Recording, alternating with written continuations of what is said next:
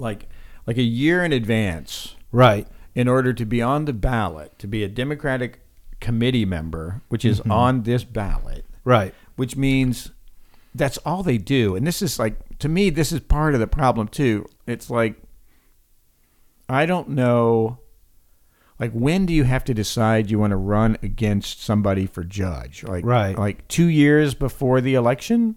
Yeah. Seems like a long time. I don't know, but it's all, so we're looking at the sample ballot. Oh, by the way, this is... Are we recording? I'm Brian. I'm Jay. This is the BNAPodcast, and we're back. We are. To rambling. We'll be right back. So, like we were saying a minute ago, this is an election season. This is an election season, and we want to thank the 3 candidates for the district attorney that came and talked with us. We know that was a little bit different from the format that we normally do, but we were glad to have them. Man, it was great. I feel a little inadequate from a journalism standpoint in that circumstance, but I will say that they all handled it in spite of my lack of journalistic probing. I think that we got a good picture of all 3 candidates. I think we did. So and the reality is we have 3 very competent people, all of which could handle the job. Yep. And so then you got to figure out which one you like the best. Yep, and you really do. That's the tough question, and we're not going to answer that question for you. We're not going to answer it. I mean, they're all on the left side of the spectrum, and they're all running, this is a Democratic primary right now. Right. It's really funny because we only talk about it like it's the general election. Right. But it is actually just the Democratic primary. It is, but it might as well be the general election. It is, in fact, which is a question that a lot of people need to answer, like in elections in general. Mm-hmm. First of all, I personally think it should be illegal to run unopposed.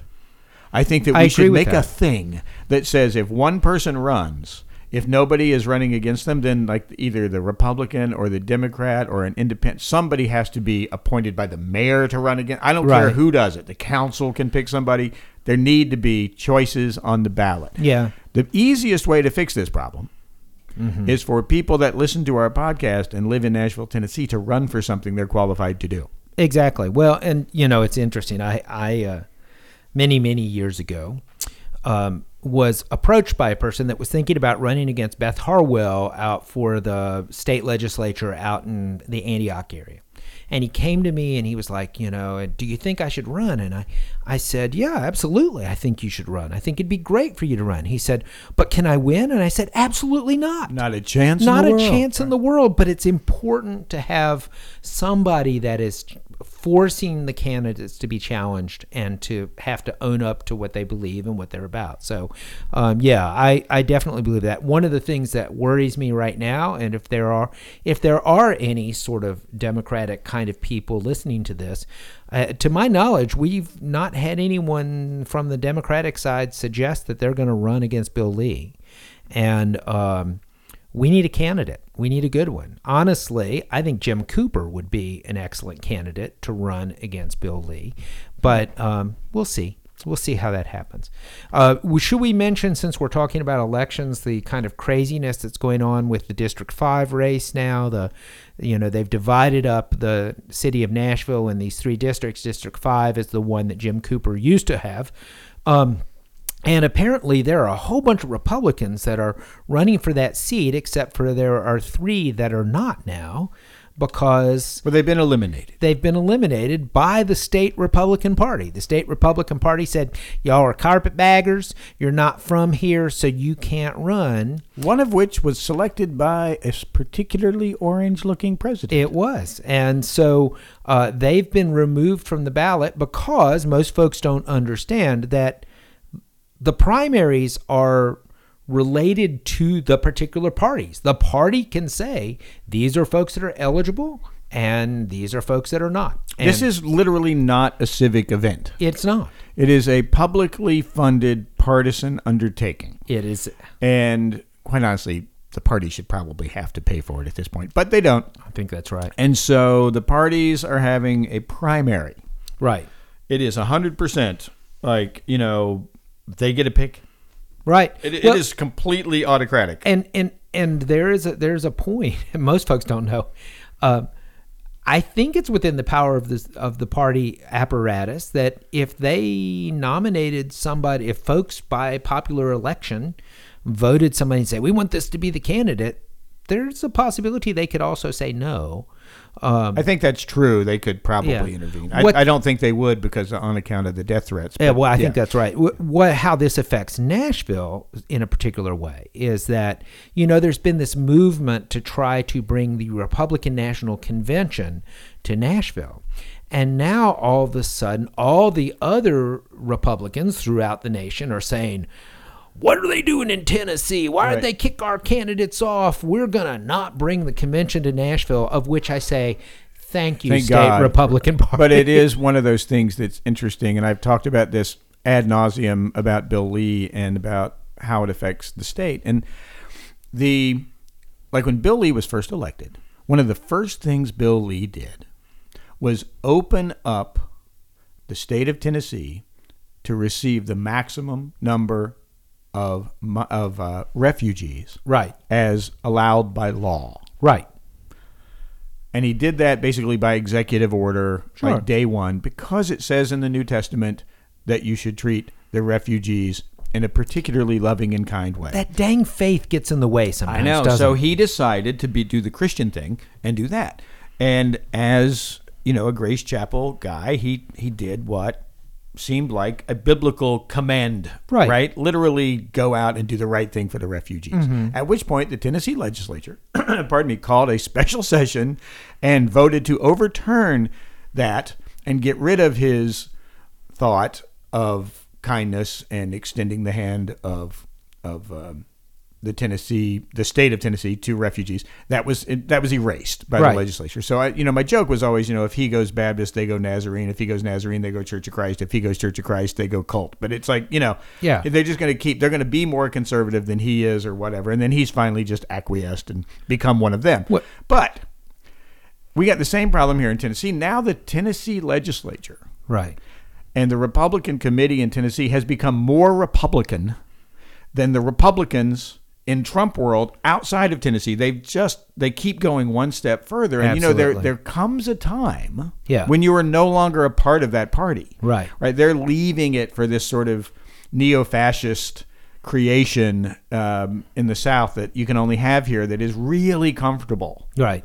With the white supremacy, gun-toting, get rid of diversity thing. It's really weird almost. I mean, when you piss off Ted Cruz because you were too conservative, you are doing some crazy shit. No, it is crazy. And of course that does affect the city's chances of getting the Republican Party National Convention, of which I think we may be better off. The city doesn't really want to have it anyway. No, certainly the mayor does not. And so I think they've actually helped us out along the way. God bless them. I do have to throw in just while we're at it, we're in the waiting period to see whether a law that the legislature passed to criminalize homelessness is going to be signed by the governor. My inclination is that he is not going to sign it, but he's going to allow it to become law anyway just by not signing it. He's not going to veto it.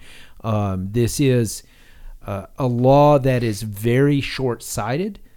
In a lot of ways. One, because the Supreme Court has already ruled that being poor and being homeless is not a crime. Right. But the other piece that I thought that's really interesting to me about this law is what they're doing is, it's a tricky law, because if you look at the text of it, it seems like, they're just making a misdemeanor for folks to sleep under bridges and stuff like that.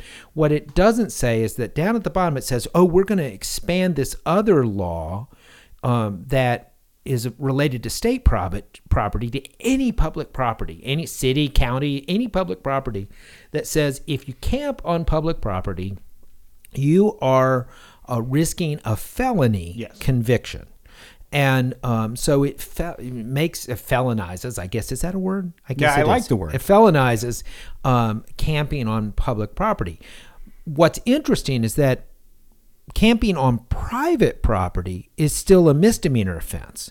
Correct. So if I'm a homeless person, I'm thinking about, okay, I have nowhere to go. Time I to got go to to camp Uncle somewhere. Bob's house. It's Right. time to go to somebody's business Right. or whatever and camp out there because it's a lesser charge. It is a lesser charge. And so, so again, just not a lot of... It's an inconceivably stupid law. It is, and of course, once again, it is an inconceivably stupid law designed by rural Republicans who don't have any homeless people to punish Nashville, Memphis, and to a lesser extent, Knoxville and Chattanooga. It is specifically anti-city. Right. And the only time that a good 90% of the representatives that come to the state capitol to stay here during the session and vote, the only time they see any homeless people other than sort of their town drunk guy. Right. Everybody's got one, But the only time they see it is when they come to Nashville. Right. And so they come down and they stay in an apartment in downtown Nashville and they walk to Legislative Plaza and they see homeless people in their way and they're so offended. Right. Right, that there's a homeless person there. Often, by the way, if it's by the Legislative Plaza, it's because they do showers there, I believe, on Wednesdays. I'm not sure what day it is. They do haircuts on Mondays. Haircuts, that's what it is. So National on Street Barbers, a great So program. They're right there, and they got this great program where they're helping all the homeless folks. It's, listen, homelessness is a problem. There is only one way to fix homelessness, and that is homeness, right? Yeah. That's really the only way. And this idea that you can, and it's just a Southern Baptist intrinsic problem that poverty is a sin that must be punished by the parishioners, not by God.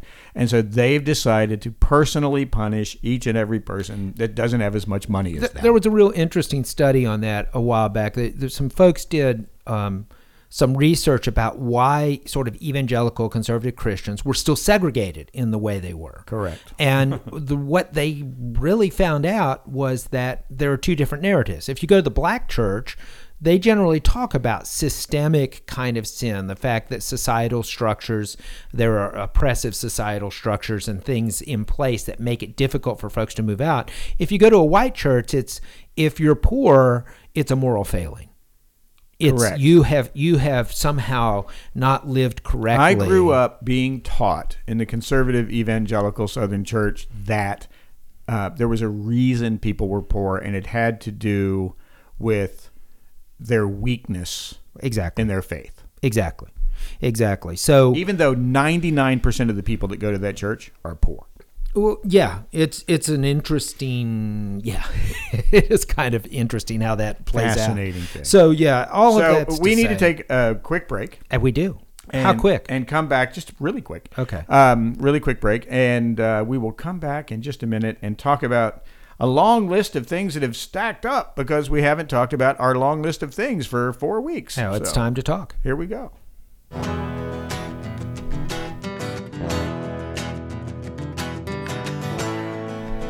All right, so we just did a 13-minute segment on something that's not on the list of subjects. Well, I guess we ought to talk about the list of subjects. Which one do you want to talk about? Well, I mean, okay, first of all, I'm going to say this once, and then we'll move on, but I will have a report. I will report back next time, because I am going to the inaugural soccer game at the Geodis. It's a horrible name. It really is. The Geodis Stadium. And I'm going to go see the Nashville Soccer Club, who evidently are pretty good. How much did Geodis pay for that? I don't know. We should find that out. I mean, it's a lot. I sure wish somebody'd pay $1 more and make it something we could remember. Hey, we could monetize the podcast. That we could be the our Geodis BNA podcast. The BNAPodcast Stadium. Yeah, that's the goal. Yeah, well, that would be great. We're going to need a couple of more listeners to participate. Yeah, we would. But really, I mean, we're close. Yeah. Okay. Well, let's do it. So you're going to the soccer game. I am going to go to the soccer game. I'm going to report back on that. I'm kind of excited about it because, as I've said before on this podcast, I was completely against putting the soccer stadium there. Right. But it's there. Yeah. So we might as well enjoy it. So. Well, why don't they build a new road to it? What I'm going to report on, by the way, is the getting in and the getting out of there. Yeah, it's going to be crazy. It's going to be completely uncool. So I'm going to do that. And we'll talk about that, and then we're going to have I don't know. We'll talk about it, because talking about one of the things that is on the list right here is the Nashville Department of Transportation put forth a plan for 12 South. 12 South? Mm-hmm. Oh, okay. Well, I knew about the East Bank one. Yeah, we're going to do that too. Okay, so let's talk about 12 South. 12 South, there's a picture of it in your Tennessean, and you can look at it, and it shows 2 lanes of traffic separated by a bunch of native plantings in the center. Well, that'd be Then pretty. on either side of it, there's more planting, and then bike lanes. Right. And pedestrians. Now, there's no room in the current 12 South district to put any of that. Right. It would require tearing down half of the buildings in the currently populated 12 South area to do this. That would be a problem.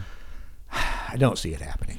Yeah, well, I don't see it happening. Here's the interesting thing about those planting things is that, we have a couple of spots here in Old Hickory where we have these like not triangles, but these, well, yeah. That one, the triangle down. Yeah. Triangles where, every so often somebody says, oh, well, we need to put plants and make it look beautiful. And we did. And we do, and then they die and nobody takes care of it. Well, the problem is in Old Hickory, this one we spotted a while back. Well, this is really funny. So I'm just going to say this because we record at my house, right? Right. So I've been waiting on the pest control people to show up. Did they just show up? Well, they've been here. Now they came here. That's them driving away. Now Jay can see out the window. So they came, drove down this way. Then they went that way. Right.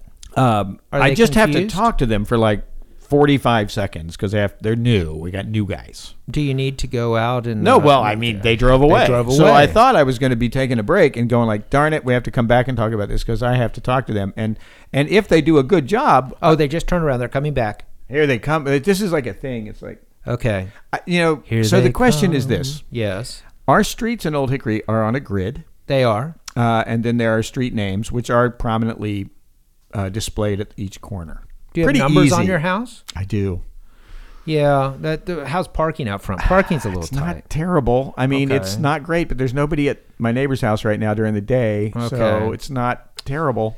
Yeah, well, see, at least you've got logical numbering. On our street, yours are completely random. It's like nobody can find our houses. Yeah. So that's fine. Ours are like one side of the street is 21, 22, 23, 24 on the same side of the street. It's not like most, odd and even, kind of thing. That's confusing. Now he started to park over there. Okay. He's just pulled away again. Yeah. So this is like doing play-by-play on a show you can't watch, but it's actually kind of hilarious. And I'm starting to question my choices now because I'm going to have this guy spraying poisonous chemicals all over, and he's lost his last year's Easter eggs. So this makes me uncomfortable. So would you like me to fill while you go talk to him, or do you want to? 2 things. Number one is finishing this one. The problem in Old Hickory planting at the triangle. Right. We would plant flowers because old ladies were in charge. Right. And so they would go plant flowers that require that after 6 weeks you take them out and put in new flowers. Right. There's no other way to do it unless you're going to dig up a whole thing and put a sprinkler system out there, right? Sure. So the goal is to plant native plants. Right. That are also semi-attractive. Right. That does seem to be the plan. On the 12 South plan, they seem to be native plants. Okay, well, that works. Because you can't do this whole thing that's crazy talk, right? I mean, if you're in Brentwood, where the Ladies Auxiliary Association will come out every 6 days and replant things because they have 250 volunteers and nothing better to do and lots of money, then you can have that. Right. We don't have that. We don't have that here. No. So I think we've got to take a break because I hear Carlos barking. Excellent. This means that we're going to have, so that means we're going to get a review of a pest control company, which will appear on the BNA podcast.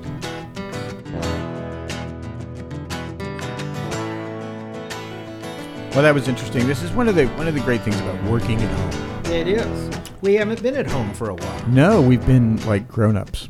Yeah, we've actually been in sort of a studio, sort of, kind of. Yes. Anyway, so what's on our list? We got to get to our list. So there's the whole thing so I had the soccer stadium. We got the voting locations is on here. The mayor's race is on here, and the Nashville Department of Transportation, which we were just talking about that planting thing. Let's talk about the voting locations really quick. Yeah, what do you got? What I got there is that y'all are going to get new voting registration cards on before May 3rd, which is good because there's an election on May 3rd. I got mine. Did you already get one? I haven't seen mine yet. But apparently they've changed a lot of the voting precincts about where you vote. And so there's a lot. Is it because of the redistricting I of guess Nashville? It's because of redistricting of Nashville. So before you go vote, if you wait until May 3rd, before you go vote, you may want to go online and double check. You can look on their website, on the Election Commission website, but may want to double check where you're supposed to vote, or else you might be going to the wrong place.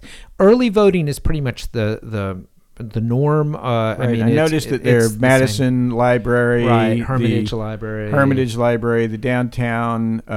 What's the Howard School? There's about 8 places you can vote early. As of right now, I think was it 4% of registered voters have early voted so far? It nothing. It is nothing. Nobody's voting. Again, as we've said, we had an interest in the district attorney's race, and that is really an important office. So I do encourage you to vote or think about that. You got to get out there and vote. I mean, here's what's happening throughout the country. What's happening is there's a huge push by the Republican National Committee to take over local precincts. Exactly. Their whole goal is to take over the local election precincts throughout the country so that when the time comes for deciding who the next national office holders are, the local precincts can go like, nah. Yeah. No, and the reality is, look, these local offices and statewide offices as well, yep, are sometimes more important than the national ones. I mean, if you think about the laws that have been passed in this legislature this time, laws that are just completely, well, and to use another state, this whole Florida Disney thing. Yeah, right. It's fantastic. That it's could so be fun. A whole podcast. Oh God, yeah, it's fun. But I mean, those have real impact. So if you live in the surrounding counties around Disney, you're looking at the legislature spending $1 billion of your money. And so these things are really important, and it's worth investing in. We won't get too far on our soapbox, but vote, damn it. Yeah, go vote, right? And it's like we're going to have that. So that issue, so you've got our current voting locations. Mm-hmm.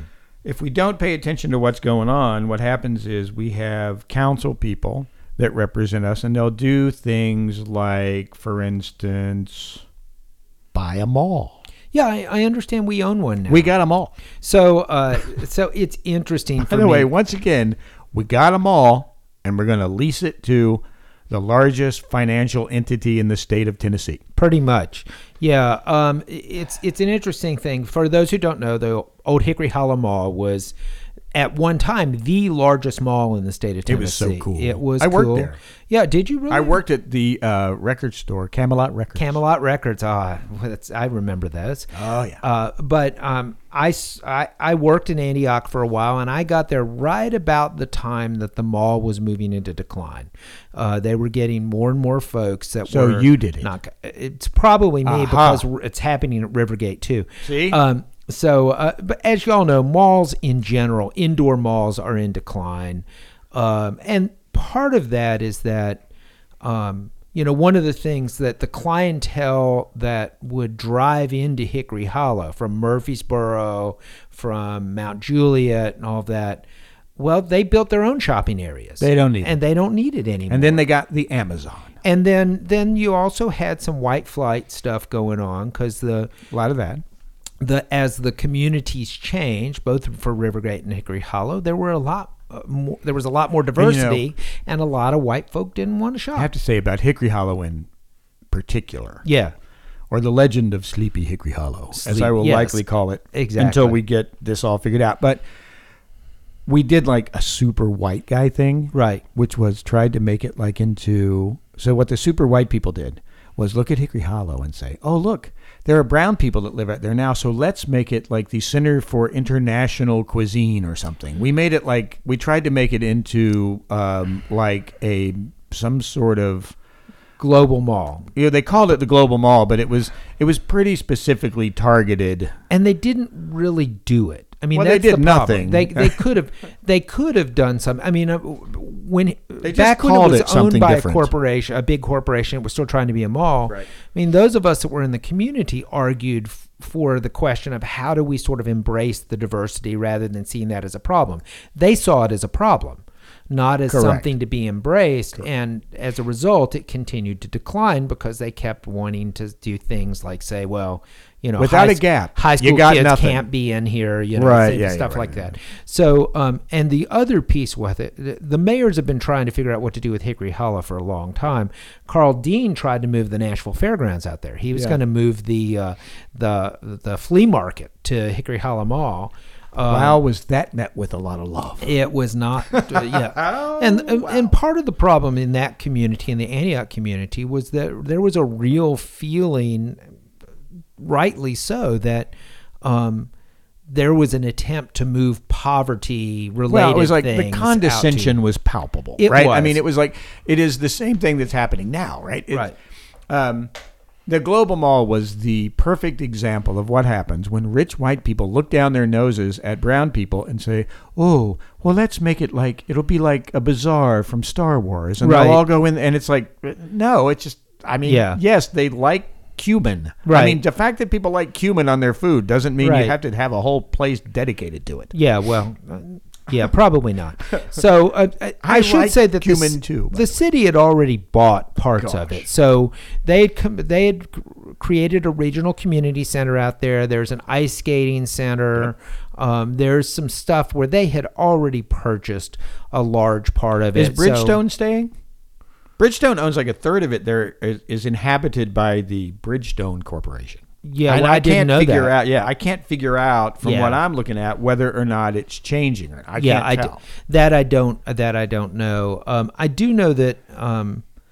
So the deal is, for some reason, it's kind of like expanding on what Vanderbilt did at 100 Oaks. Right. 100 Oaks, which, by the way, was the first mall in Nashville. Yeah.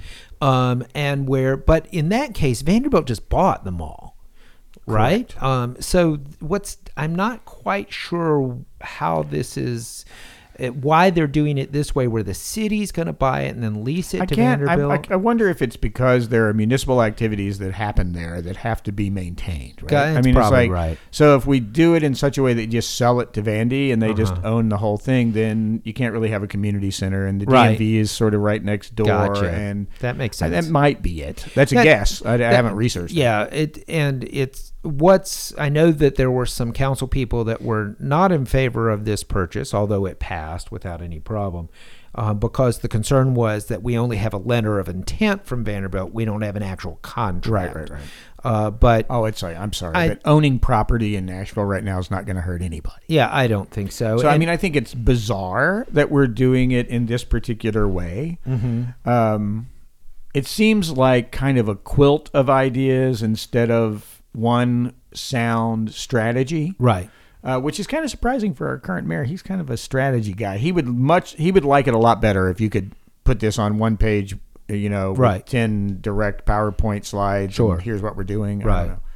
Well, I don't know. It seems all convoluted. I think the notion of Vanderbilt opening up another medical hub, which is what 100 Oaks is, makes a lot of sense. Vanderbilt is already kind of at capacity at the facilities they've got. They are. And so I can see the need for establishing something out in South Nashville, because right now Vanderbilt really doesn't have a presence out there. Everything goes through the TriStar system. Yeah, and then you end up in Rutherford County is the next closest Vanderbilt facility. So from Vanderbilt's standpoint, I hope they do follow through on this letter of intent, because it's I think it's a need. I think they will. There. There's a lot of money to be made there. There's a lot of Medicaid. Yeah, they're going to do that. They are going to do that. I don't know, but it does beg the question. So now the next thing that's going to happen, I'm just bouncing from one thing to the next, but this ties into the mayor's race, which is going to come up next year. Right.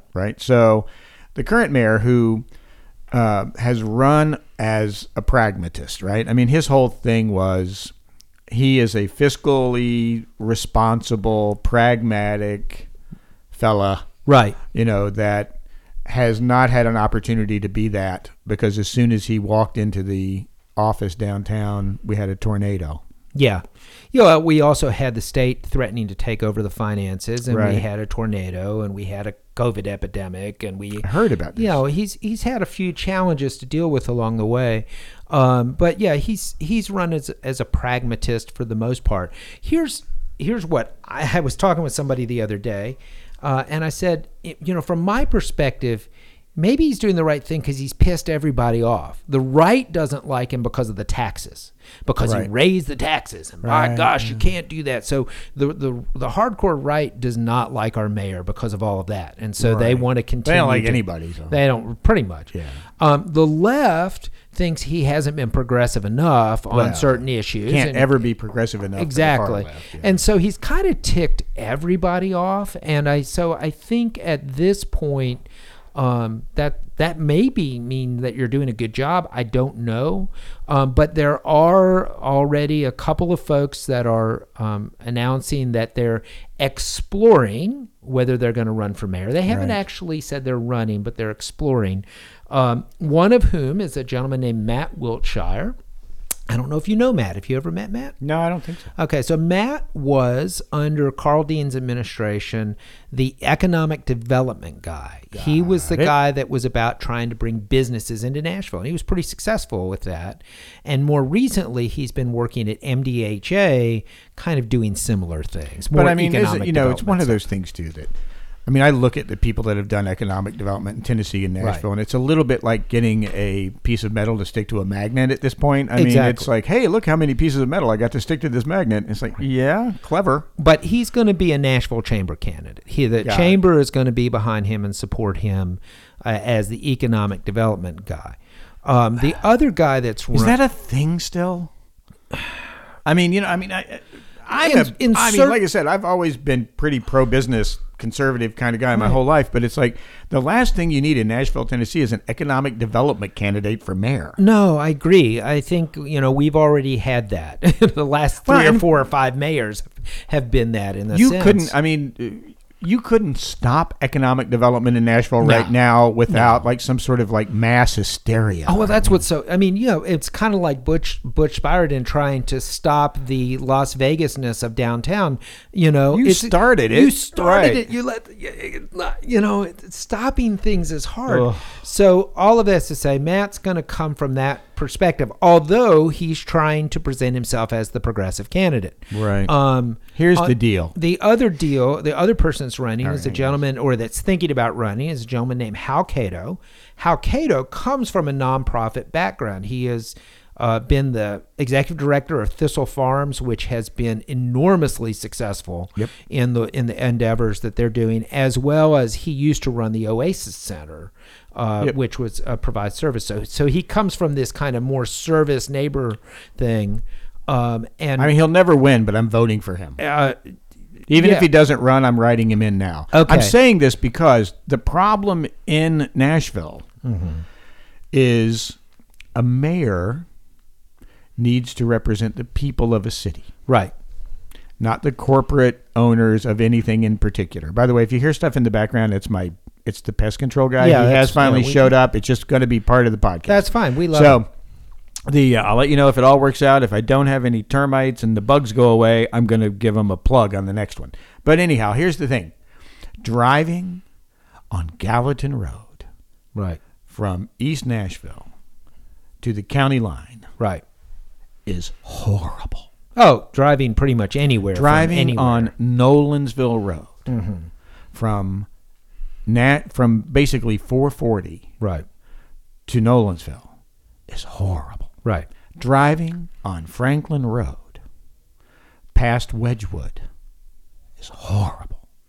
Nothing has been done about traffic in Nashville, Tennessee. The reality is that in 11 years. More than that. Nothing. Honestly, I mean, the reality is that in Nashville, under the past 3 or 4 administrations, really nothing has been done outside of what I would call the Beltway, outside of Briley Parkway.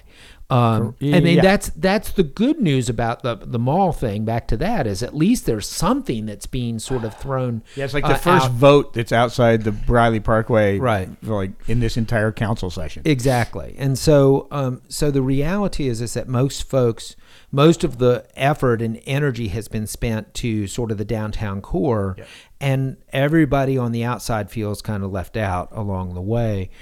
So all that's to say, it's going to be an interesting race to see how it comes down. Cooper is running again. There was some suspicion that he might not run for a second term, that he was going to be. He had talked about early on about being a one-term. There. No, he's brought in some new staff. Oh, and he hasn't got to do his thing, right? I mean, that was one of the things that he has said, and I don't disagree with him on. He comes into office. He's got a tornado and a pandemic that have defined his mayorship. And when he came in, he wanted to do this and this and this, and none of those things have even had the opportunity to be addressed. Right. So, and he told me as much, that he was kind of wanting to look at this sort of next phase of being a mayor when things are a little bit more back to normal, whatever normal is. Yeah. True. So that race is going to be interesting to see how it shakes down. Right now, all we have is 3 white guys. Yeah. There is some talk that Sharon Hurt, who is an African-American council person, may be running. It's going to be... I support all that, and it's one of the things that in Nashville, Tennessee, African-American candidates need to work on at the citywide level is you got to make sure you don't just run on North Nashville plans, right? That's right. I mean, the reality is that this is a very big city. Right. And we've had a couple of things come up and a couple of candidates come up, like in District 5 and stuff like that. And it's like, hey, remember, listen, you can go ahead and stipulate that I support the efforts of what's going on in North Nashville. Absolutely. But you can't win a citywide office if you only run on specific things. You know, it's like, the thing is, old white guys can win if they only run on their specific old white guy thing, right? Because there's so many damn old white guys. There are. But the reality, and they all vote. Sure. They all vote. And one of the things we've got to do, especially in this new redistrict Nashville, is we have got to get minorities and young people to go actually cast ballots. Well, and the thing to understand, again, when you start looking at African-American community in Nashville, it used to be rooted in North Nashville. And there's certainly sort of the historic African-American support has been out of North Nashville. But this is, again, where the Antioch piece and the global mall, I mean, in some ways you could argue Cooper's making a bid for his reelection campaign and making that happen because, you know, Antioch, Madison both have large African-American, almost half, if not over half of the population is minority in those areas of town now. And, but they aren't in the North Nashville mindset. There used to be, you know, everything was sort of rooted in the black pastors out of North Nashville. Correct. And now, but there's still a lot of the political support is still rooted in that. And there's still a lot of, I think there's an assumption that there's still a lot of political support there. I think it seems declining. Like that it feels like that in the press. No, I think that's exactly right. Again, I think it's a perception issue. And I don't know, and that means we got to find somebody that really is involved in what's happening in African-American voting issues. I just really want to see people stand up and vote. I mean, now, absolutely. When I look at this new redistricting plan and as it comes in and reaches and carves North Nashville and Antioch in half in order to split those votes, nothing would be more significant than seeing these huge numbers in the urban parts of those districts come in and just take one of them. I think that's right. Two. Absolutely. We have the numbers to do it. Yeah, it's just a matter of getting folks to do it. You got to go vote. And again, part of it is having the candidates. Part of it is having the candidates because, you know, the thing that I always say to young people, it's like during the last campaign, when I was doing my surveys and Uber driving, I'd ask people stuff and they'd be like, oh yeah, I'm voting for such and such. And I would just, at some point I finally got to the point where I said, nah, you're not. And they, what do you mean? I said, you're under 30. You're not voting for anybody. Right. The day is going to come. The voting day is going to show up and you're going to have every intention of voting that day. And you're going to go to the coffee shop and you're going to get all caught up in something that's going on online.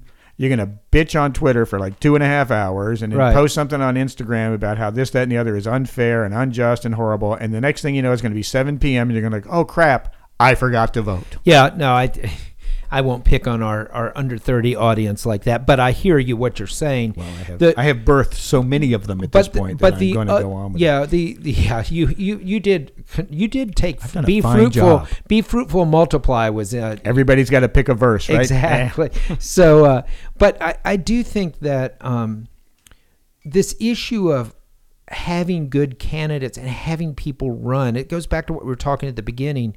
You know, we now have 3 congressional districts in Nashville. Yep. To my knowledge, there is one of them that has a serious Democratic contender.